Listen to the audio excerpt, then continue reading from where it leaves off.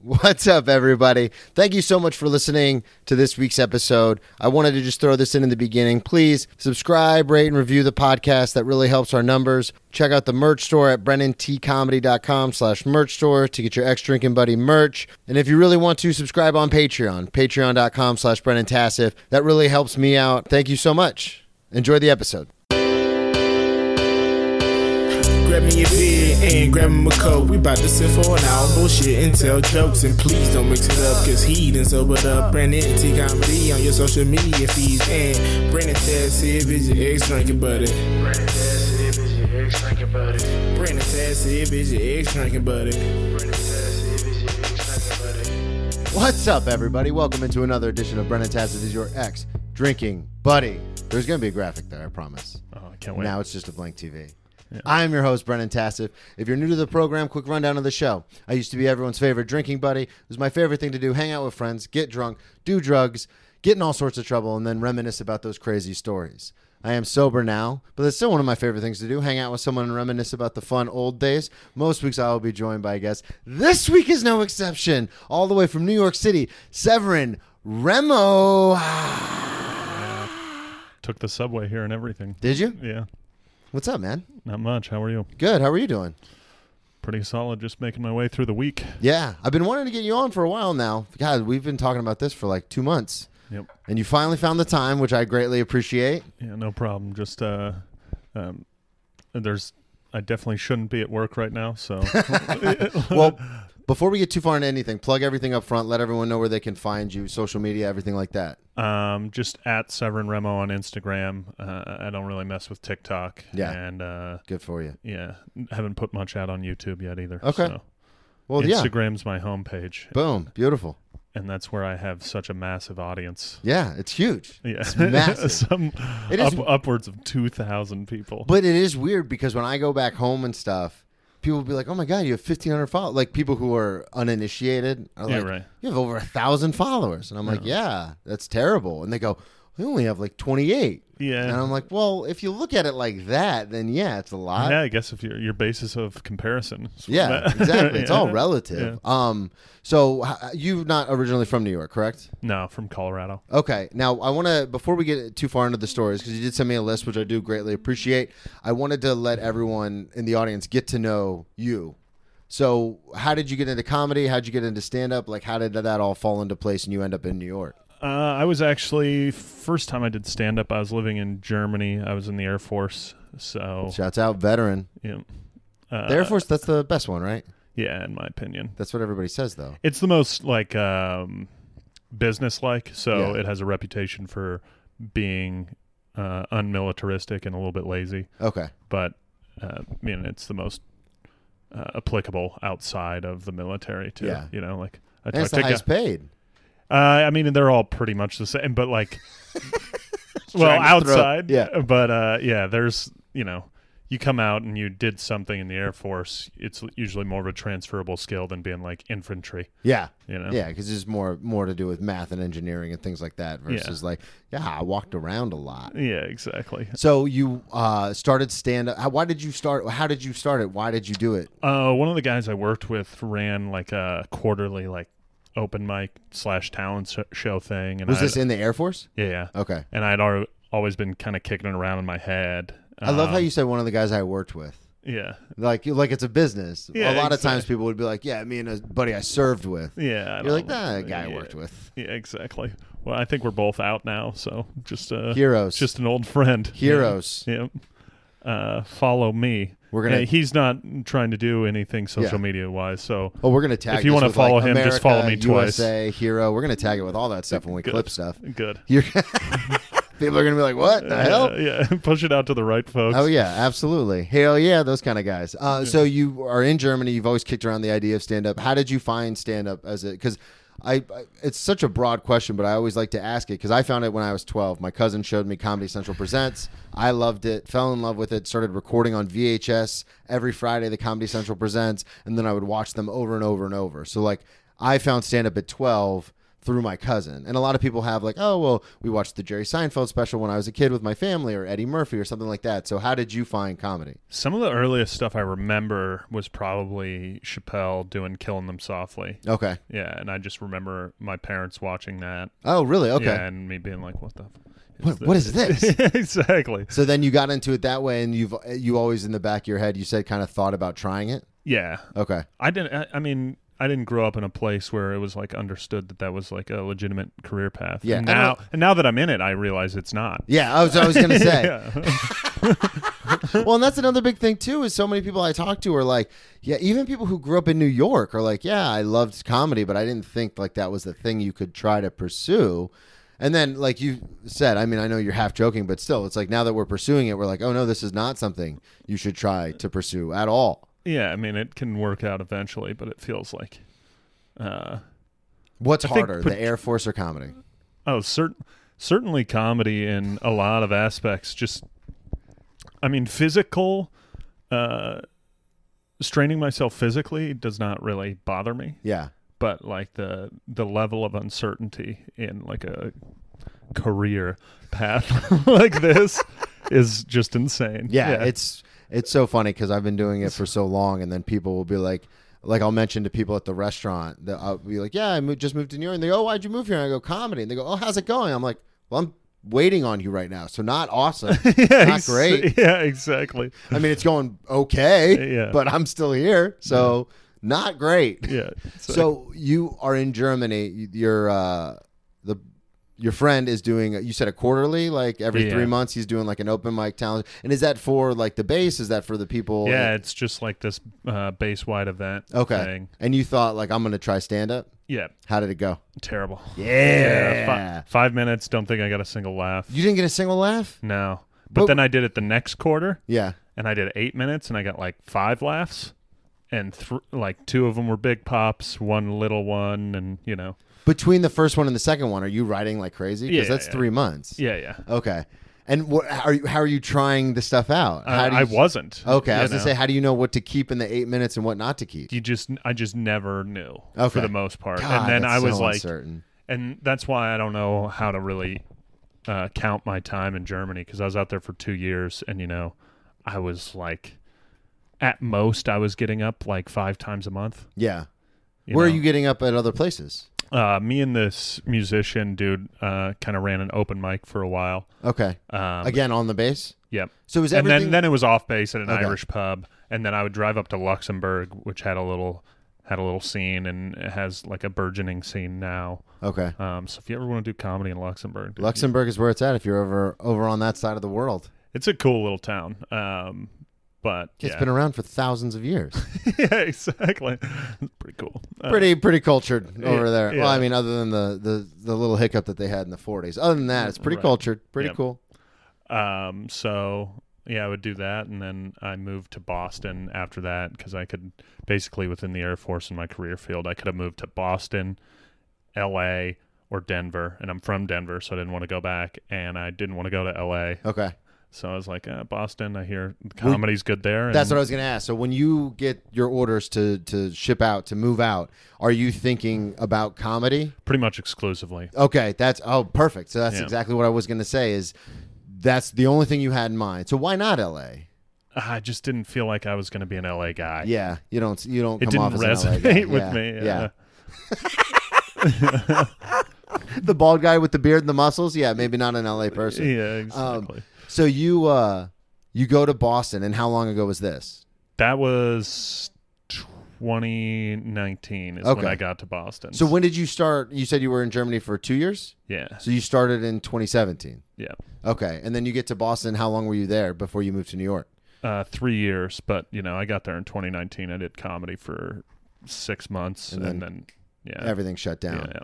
So why the move to New York? Were you done with the Air Force and you were just like, this is where I'm going? I needed to massively change my life. Okay. Yeah. All right. Like I was stagnant romantically, like just went through a breakup. I was stagnant in my career, and I was stagnant in comedy, and I realized that all of those things weren't really going like anywhere in Boston. Yeah. So I was like, I should probably get the hell out of here. So when you come to New York originally, are you coming with the Air Force or were you finished No, with the I Air Force? got out. So you honorable discharge and then you were done? Yeah, That's how it works? Something like that. Okay. Yeah, it was honorable. Okay. But I don't know how it works. Isn't it like because my only point of reference is my grandfather, who was an original Green Beret, did 20 years and then you retire. Yeah, he sounds like a pussy. So he died from a stroke. So I mean, how tough could he really be? No, God, hopefully no one in my family hears that. We're kidding. We're joking. It's jokes. Yeah. But so that's my only point of reference. So for when people say like, oh, I did, 2 tours and then got out, or I did X number of years and got out. How does that work? Do you just sign a contract and then once it's up, you can where I went to school, you owed 5 years after you graduated. Where did you go to school? Air Force Academy. Oh, you did go. Okay, Yeah. So you're a Falcon. Yeah. Oh yeah. I know it. Yeah, and so I owed 5 years. I did. So you go in as an officer. Yeah. So you incur another more commitment if you PCS, which is where they move you. So if I would have moved again within the Air Force to like Denver or something, I would have owed another year. Okay. But I finished my 5, and then I basically avoided the decision to leave for an extra year, and so I got out at 6 years. Oh, okay. Yeah. So when you get out, is this because you said you were stagnant in comedy and your career and everything? So when you got out, were you just like, all right, now I'm going to hit the ground running, or like kind of what happened when you got to New York? Was it like a big culture shock? Because I mean, Boston and New York's not that crazy. No, and I'd come out here like a lot of my buddies that I kind of was around in Boston had already moved out here. Yeah. As far as like comics and stuff? Yeah. Okay. And so I had come out and visited 4 or 5 times, liked it, really plotted my move job-wise, wanted to get a job where it allowed me to pursue this on the side and, live somewhat comfortably. Absolutely. So was able to do all that, and I like where I work now and all that shit. And, here I am doing a podcast in the middle of the day on what's today? Wednesday. Yep. So when you get here, did you jump into comedy? Were you like checking out all the mics and doing the thing? Okay. Yeah, tell me about it. How was it when you got here? It's kind of funny because I heard some people that they like move here and they're like, yeah, I gave it like 2 to 5 months to just get settled in, get used to the city. I give it a week. Yeah, I was like, I hit like when I first moved here, I was like way overboard. I was like the opposite direction. I was like, oh, if I can hit 25 mics in a week. Holy shit. But that's when I was like looking for a place and stuff. But once I finally got out here, it was, just a normal good clip. Yeah. But it was like, I was not like, I'm not living in this town to just hang out in my apartment. I say that all the time because I have friends that I did comedy with that have moved to New York or will like come to visit for extended periods of time. And they're like, oh, well, I want to like experience New York and do New York thing. And I go, that's not why we got here. That's not why we're here. Yeah. And then it's the same thing at work because I work in a swanky steakhouse. And I know I've said this before, so my listeners are probably sick of it. But like people that I work with are like, Brendan, you're pretty good at this. Like if you worked 5 or 6 days a week, you could clear like 150 and live super comfortably.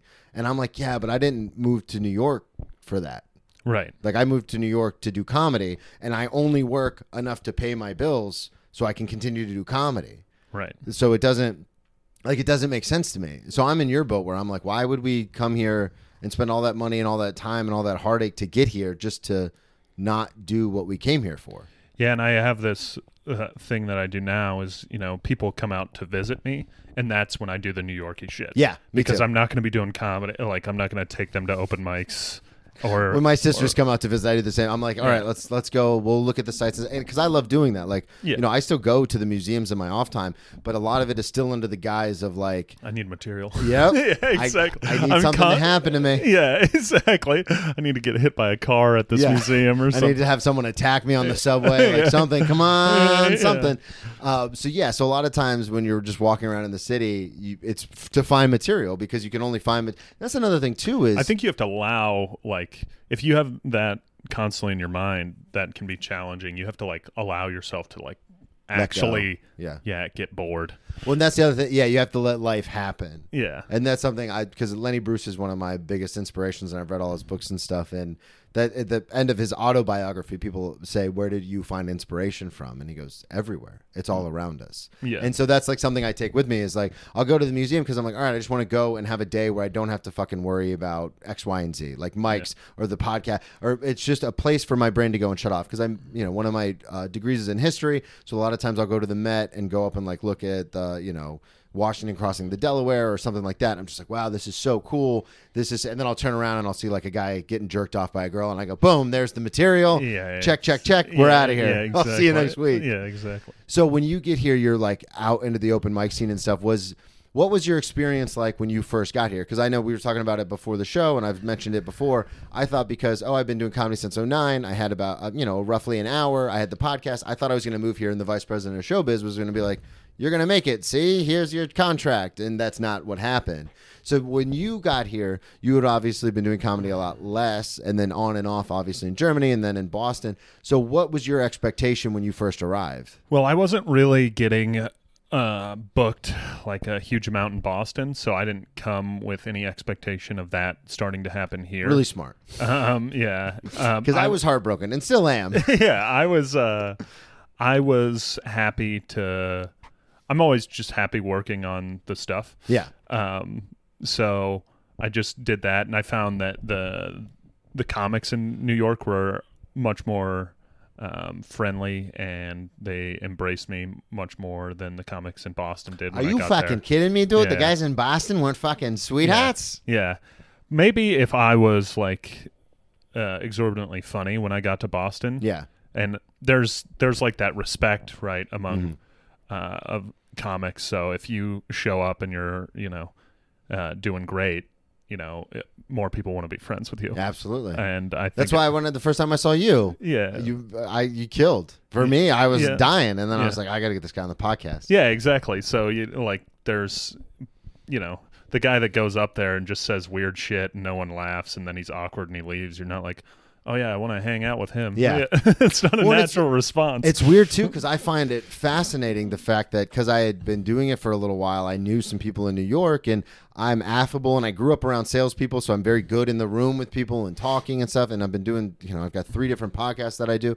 So it's one of those things where I've gotten pretty good at talking to people. Mm-hmm. And so it's funny because sometimes comics after mics will be like, how do you know so-and-so? Like the X, Y, and Z, like how do you know these people? And I go, I just go to the club because I'm at the same mics they are. So they're confused in the sense where it's like, you're doing what I'm doing, but how are you friends with so-and-so? And I go, I just go to the clubs and I hang out. And, sometimes I get guest spots at the shows and I start talking to people and then we become friends. And they go, oh, so you do a lot of the hanging? And I go, yeah. And they go, next time you hang, can I hang? And I'll be honest with you, sometimes it's those awkward people who don't get laughs, and I'm like, I guess I'll DM you next time I'm going to go out. And in my head, I'm like, you can't.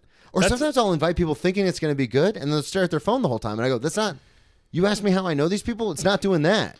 Yeah, it's interesting because people confuse the hang like it's a task. Yeah. And it's literally you just go and you're just there. Yeah, you're just hanging. Like, yeah, exactly. You're just like it's not like so you can meet this person and you're like, holy shit, you're like touching their face and shit. But that's the other thing too, is it's like it's not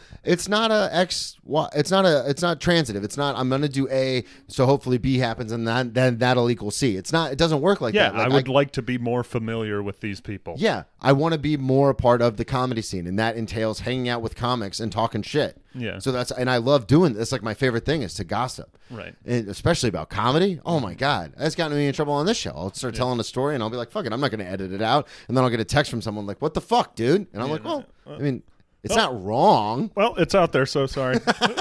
My bad. So you had no expectations when you got here, and you were just crushing, just doing mics. What have you learned in because you've been here 2 years now, right? Or a year? No, just going on a year now. Okay, so what have you learned in the last year compared to what you didn't know before in Boston and Germany? Kind of funnily enough, just wrapping my head around the idea of, like we were talking about before, that you got to reach out to people if you actually want to get on shows. And even if it's your friends, out of sight, out of mind.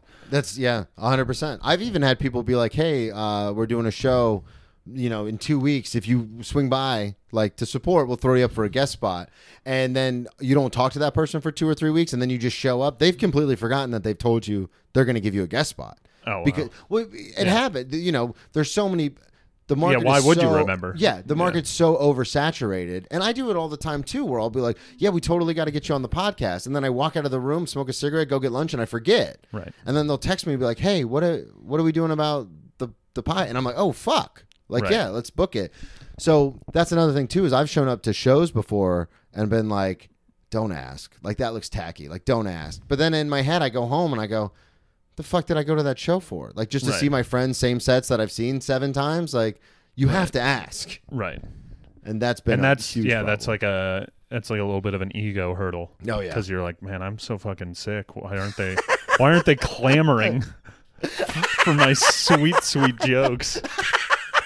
You hope that you show up and then they're like, oh my God, I can't believe you're here. How have we lived without you? Yeah, exactly. That happened to me on Sunday. Yeah. This was the New Kids Comedy, and I've had both of the hosts or the producers on this podcast, and it was so funny because I showed up and everyone lit up. They were like, "Brennan's here! Oh my God, you came! We can't believe you came!" And I was like, "Yeah, I told you I was going to take off work." And in my head, I thought like, "Oh, obviously they told me they were going to give me a guest spot because they're so excited I'm here." And then the first comic goes up, nobody says anything to me. The second comic goes up, the third comic goes up, and I go, "Oh, they forgot they told me they were going to give me a guest spot." Yeah. And then I just stayed till the end, and I was like, "All right, cool." I mean, it was a fun show. I love the people who produce it, but at the same time, I was like, And then you got to passive aggressively give them shit about that for the Yeah. rest of their Oh, lives. yeah. Hey, thanks for the guest spot. "Yeah, thanks. I took off work for that. I appreciate that. Thank you. Exactly. Thank you for remembering." Exactly. Cost me a lot of money. About $400. Yeah.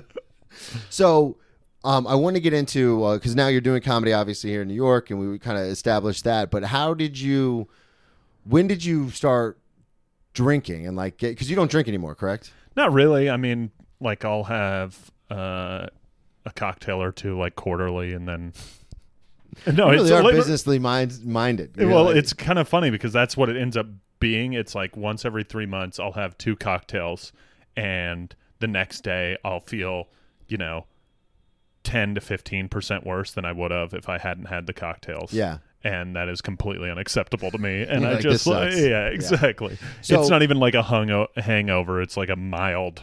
just a little tired. And Yeah, you're and like, I'm I'm like- normally not tired like yeah, this. yeah. And I'm like, fuck that. Yeah. You don't have to sense it. You're like, Yeah. fuck that. Yeah.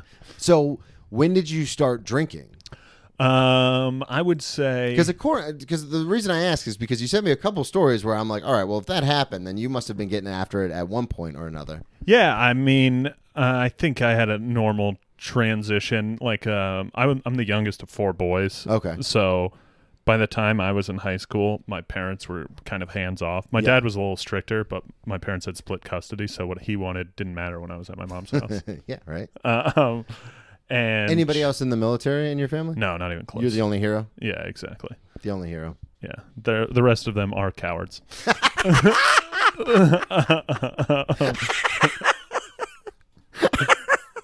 I remember one time I had a guest. I'm going to put that in my act. That's funny. I remember one time I had a guest at the restaurant, and he just assumed that I had served, like not tables. He assumed I had served in the armed forces, and I was like, "Oh no, never did." And he goes, "Oh really? Like you seem so put together, and you've got such a clean uniform at work, and like you just seem really respectful. Like, you give off the vibe as if you were in the military."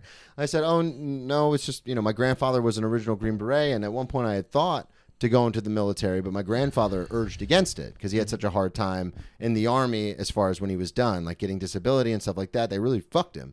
So he was like, don't do it." Yeah. And I told this guest that, and like it shattered because his whole identity, his whole world was being in the military, and he was just like, "What do you mean?" Yeah, exactly. And I was- It's not. Well, it's a brainwashing too. It's like they pump in this idea that you're being in the military is the greatest thing because, I mean, if it wasn't, why are you Why doing would it? you do? Why? Yeah. Why would you even be here? Yeah. And It's bad, particularly in the Marines. Yeah. He was just like, "No, it's the greatest," and I go, "Oh, it's not."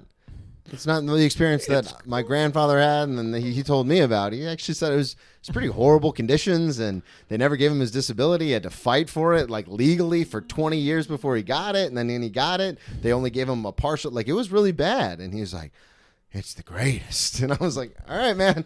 Yeah, I get it. You've tied your whole life to that idea. So your other brothers are cowards. Yep. So growing up with 4 boys, what was you were getting into it, and then I interrupted. What was it like as far as like the partying, the drinking, the hanging out? So yeah, I watched my brothers party in high school, and then when I got to high school, I started partying a little bit, and then I was kind of resistant to it. Drank maybe a few times as like a sophomore when I was like 16, and then as a junior when I was 17, started getting after it a little bit, and then when I was my senior year, I was like, it was like Thursday, Friday, Saturday. Oh, okay. Kind of thing. Yeah. Not in football season or the first half of the year, but like that second semester where I was like, I was just like school. I wasn't taking any classes that were really that challenging. Maybe one, and you're done. You're out. Yeah, exactly. Did you go to? And then I committed to the Air Force Academy. That's what I was gonna ask. I had 6 weeks of summer before I went to basic training. Okay. So it was Thursday, Friday, Saturday, all that. Yeah. And I went on like spring break that year, and that's when I blacked out for the first time. Did you commit to Air Force to play football? Yeah. What position did you play? Right tackle. Right tackle. A hero and a protector. Yeah, soldier, scholar, athlete. Soldier. That's the name of the episode. There we go. Right tackle. How much did you weigh? Probably my senior year, probably like 255. So okay. It's probably just like the smallest one in D1. Well, you also, that's the thing is, and I mean, as a former D1 athlete who played at like a public university, we not made fun of, but you would always look at like Army, Navy, and the Air Force like, well, they can't compete in the level of that. Everyone has to be relatively in shape. So you can't have like a 320-pound offensive lineman because they also have to go through PT every morning. Yeah, there was like some physical standards, and then they removed the fatties. There was like a 1.5 mile run requirement, and it's a timed one, right? Like yeah, you have to. It's not just finishing it; like you have to do it. Yeah, but then I think the year after I graduated, I also just didn't want to be like it didn't help me to be massively fat. Yeah. But like they removed that and made it like a bike test. So now if you look at Air Force's offensive linemen, I think they're sending, one kid's going to the NFL. Yeah, and he's I saw like that. 6'3", 315. Yeah.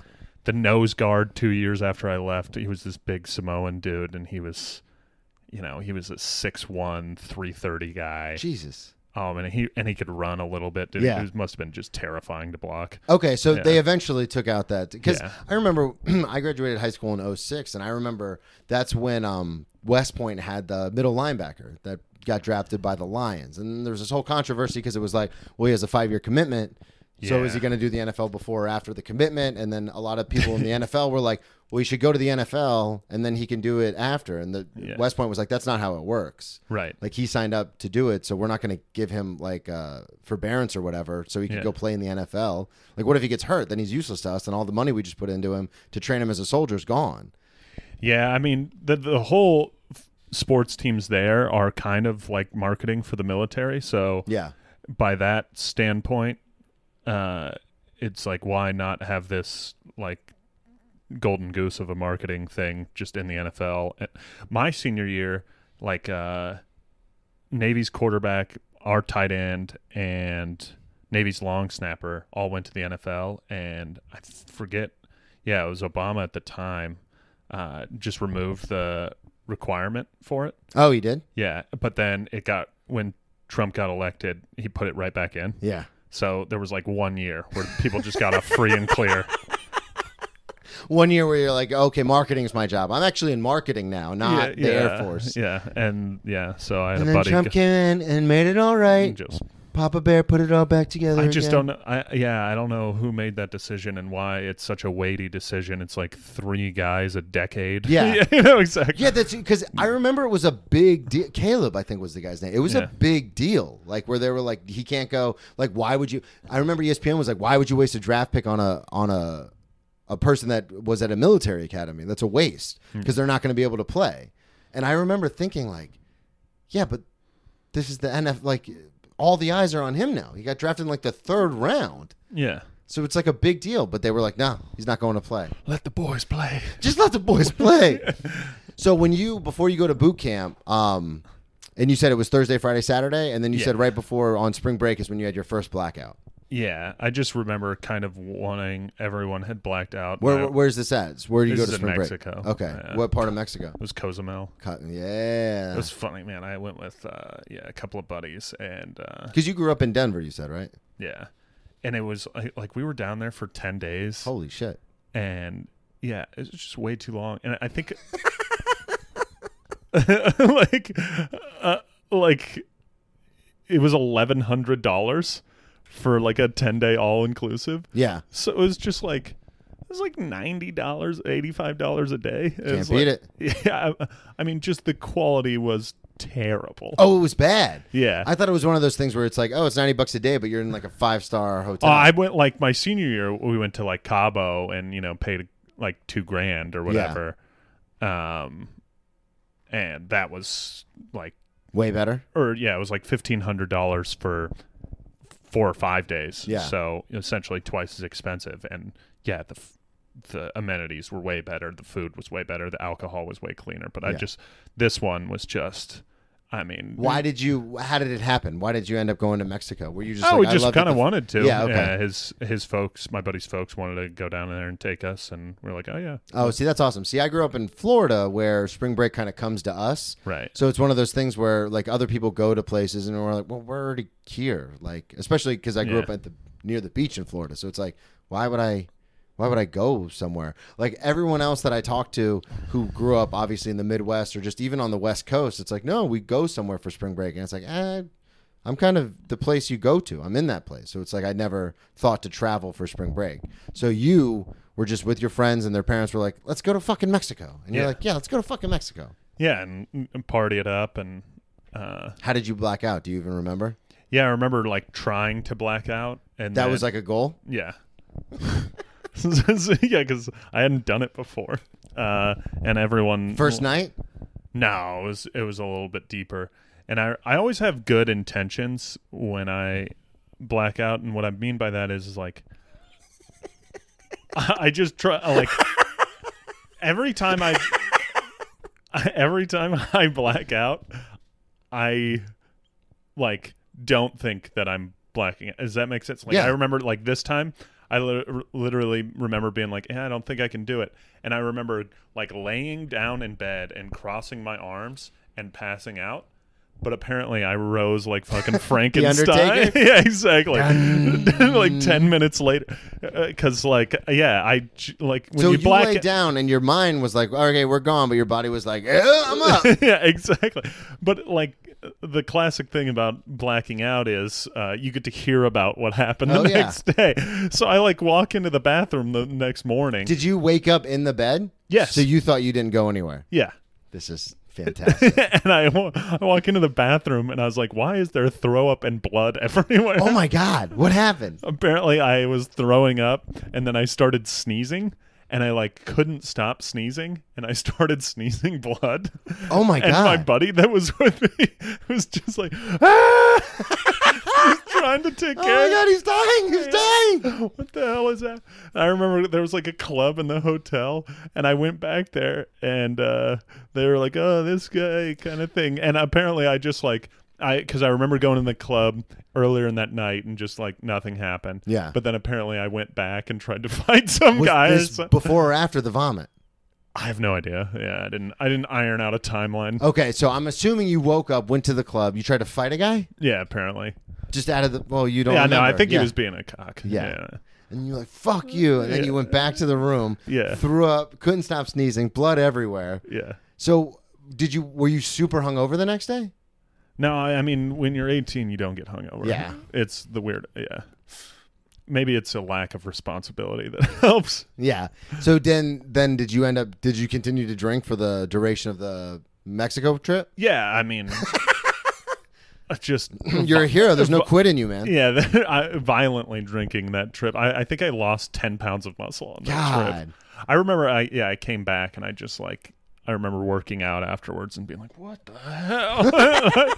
How does this happen? I got nothing. I remember when when I went to rehab, I gained 100 pounds when I started drinking heavily after college football, because I was just getting drunk and then going to fast food every night. And then I would just eat it and then pass out. So I gained like 100 pounds in a few months. And then That's so much weight. dude, have you seen? I'll show you some of the pictures of what I used to. I was like 315. It was not a good 315. It was a chubby, roly-poly 315.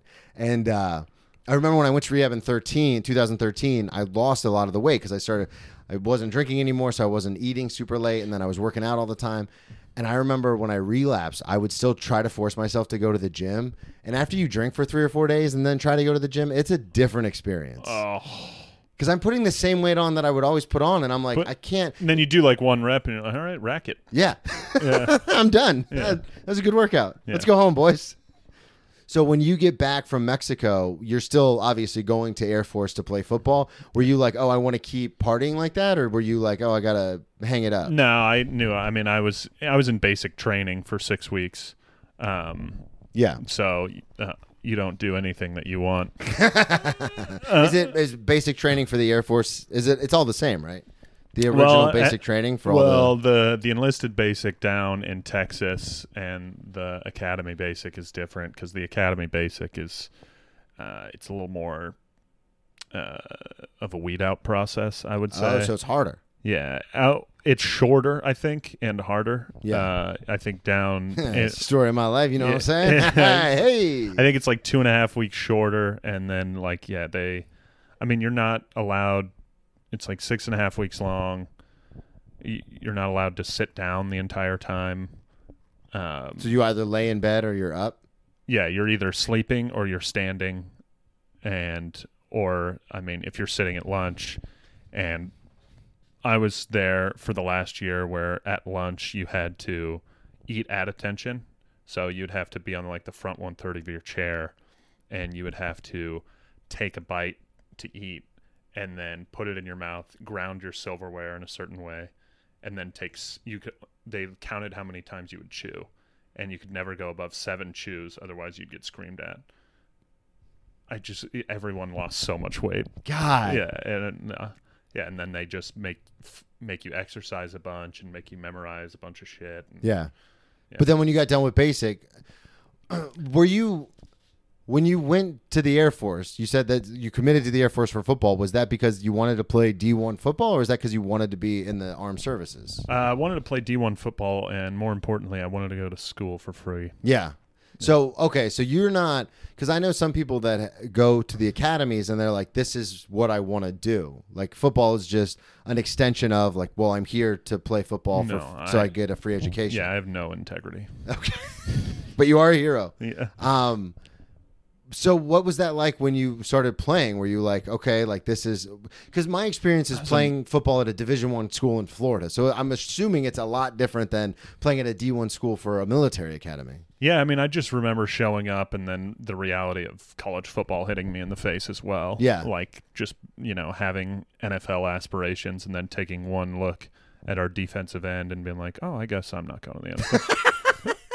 You're better than me. I got there and I was like, yeah, I don't start, I don't play, I don't even touch the field, but one day I'm going to make it. Well, I knew that I would I knew I was going to stick with it, right? So you don't have quit. You don't have any quitting. Right.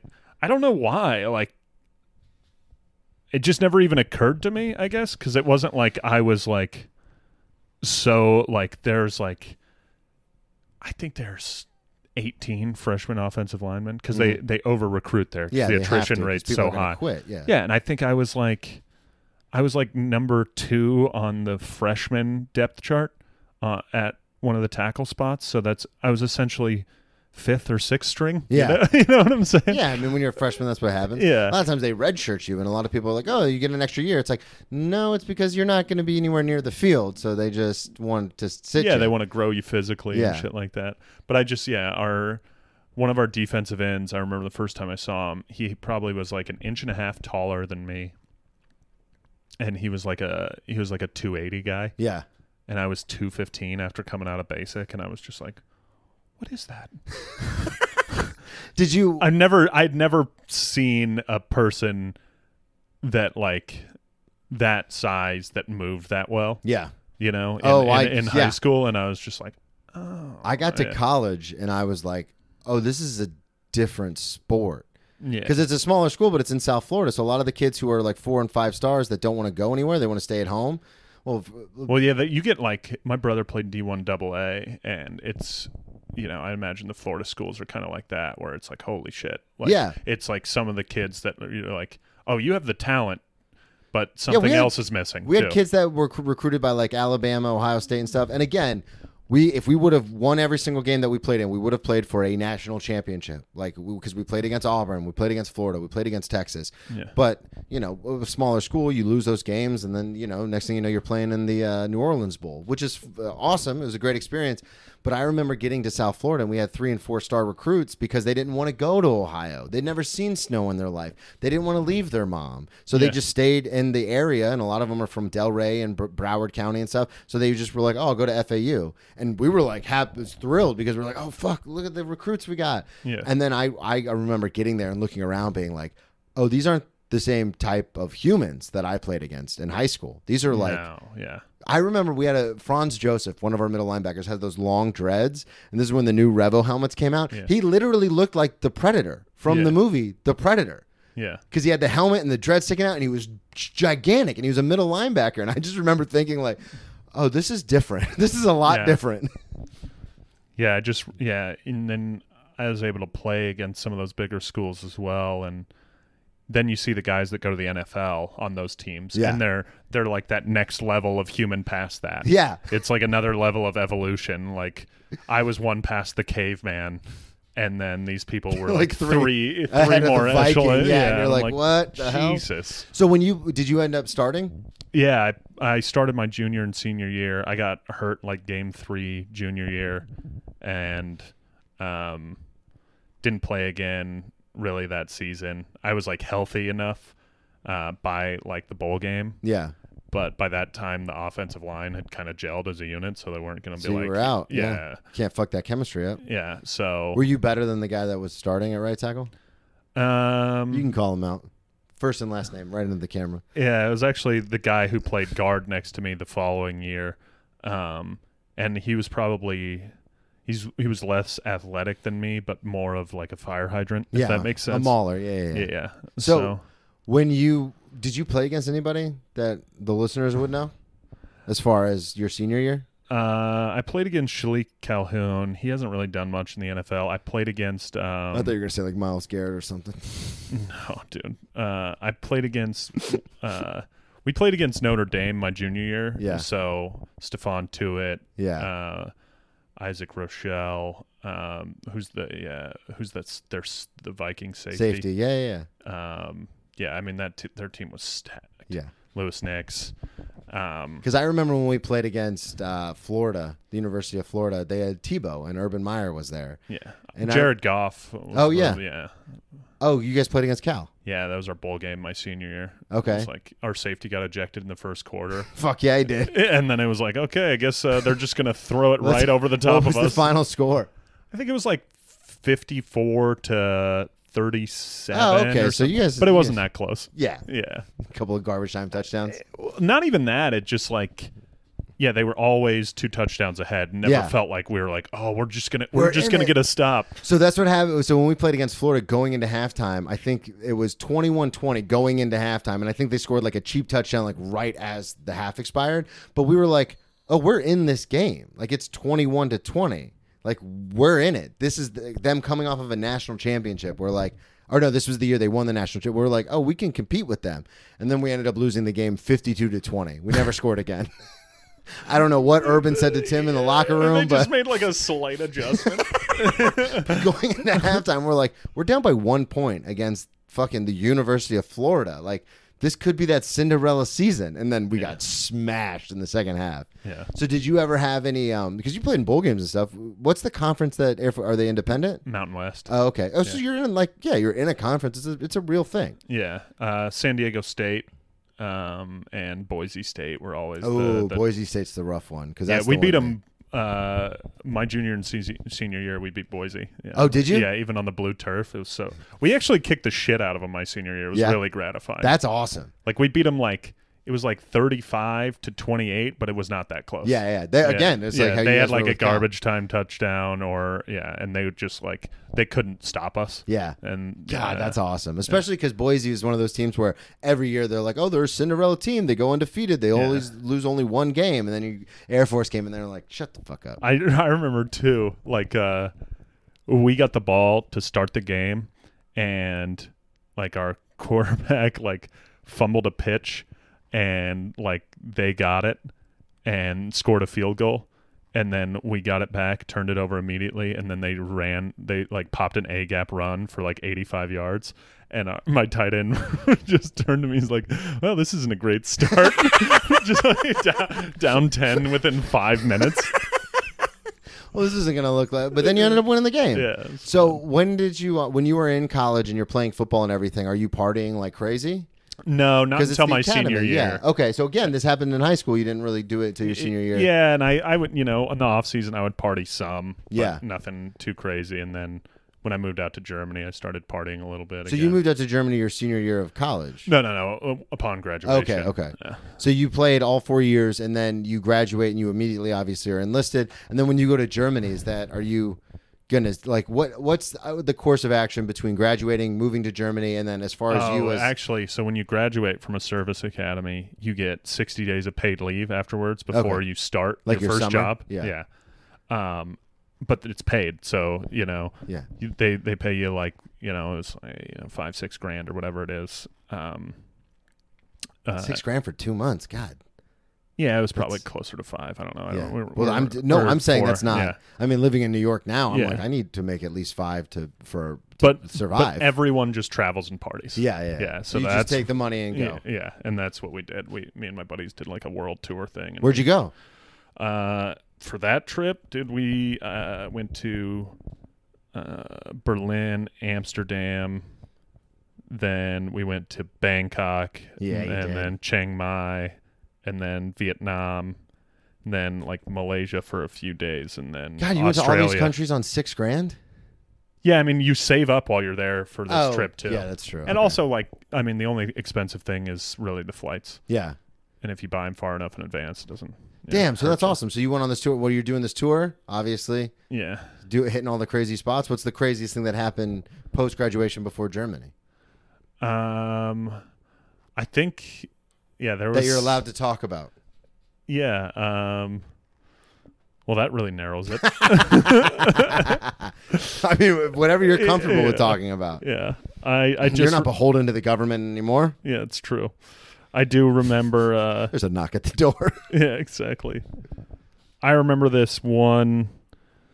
There was like an island in Indonesia that we were partying on, and I just remember I must have had over 20 drinks that night. Jesus. And it was just like, it was over the course of like 6 hours, Yeah. and I couldn't believe the next day that I was like fine or functional at all. Yeah. Did you do anything crazy? Did you get arrested? Did you get into a fight? Did you throw up and sneeze at the same time and blood everywhere? Nothing stands out as other than just like being a party idiot American abroad. Hell yeah. Yeah. We love it. Yeah. What was the last blackout? Because that was another one you sent me. So in Germany, a lot of these stories revolve around my buddy Chris. Yeah. Who's you like, also sent me, you just said Chris, my buddy Chris. Yeah. So he's like my pusher man. He's moving to New York, so that's dangerous for me. We're going to up those quarterly numbers. Yeah, exactly. We're going to up those numbers. And he loves drinking, and he's the type of guy that like if you're getting together with buddies and people don't want to drink, he's like personally offended. Yeah. I was that guy there's a part of me that still is that guy. Yeah, he's you guys don't want to be we're not friends anymore? Yeah, but I thought we were doing this together as a team, as a family. What, do you not like me? Yeah. And he came out and visited. He lived in the UK, and I traveled with him when I lived in Germany a bunch. And he came down to visit me in Germany. And I was like, I don't really want to drink. And he's like, all right, yeah. We'll just do like one shot before dinner. Yeah. And I was like, okay. And then we had like some sake at dinner. And I was like, all right, I'm probably good. And then like we go out to this bar and he buys me 2 Long Island iced teas. Oh God. And they were just like, they were so strong. Yeah. And I mean, I'm done with them within a half hour. Yeah. They're still just one. They're just a drink. Yeah, exactly. Slammed them. And then we go and meet my friends at this bar, and we split a flight of beers at a German bar. So it's, Yeah. A little whatever a stronger. flight is in German beers, 50 beers. It's not like It's 6 like 10. in the States. Yeah. But There's a lot of and then times I in the see my States it's like friends, 3, and they're like, "This is the drunkest I've ever seen you." Really? Yeah. And I was like, "Yeah, well." And then again, good intentions. I was like, "All right, like let's call it a night." He was like, "Do you want to go get like some kebab?" And I was like, "No, I'm good. Let's just call it a night." And then apparently, I black out. we go and get kebab almost immediately, and then like I pee in a public park, and, As you do. Yeah, and then I wake up at like 1:00 in the afternoon the next day, and I just come into where he's sleeping, and I'm like, I hope you're happy.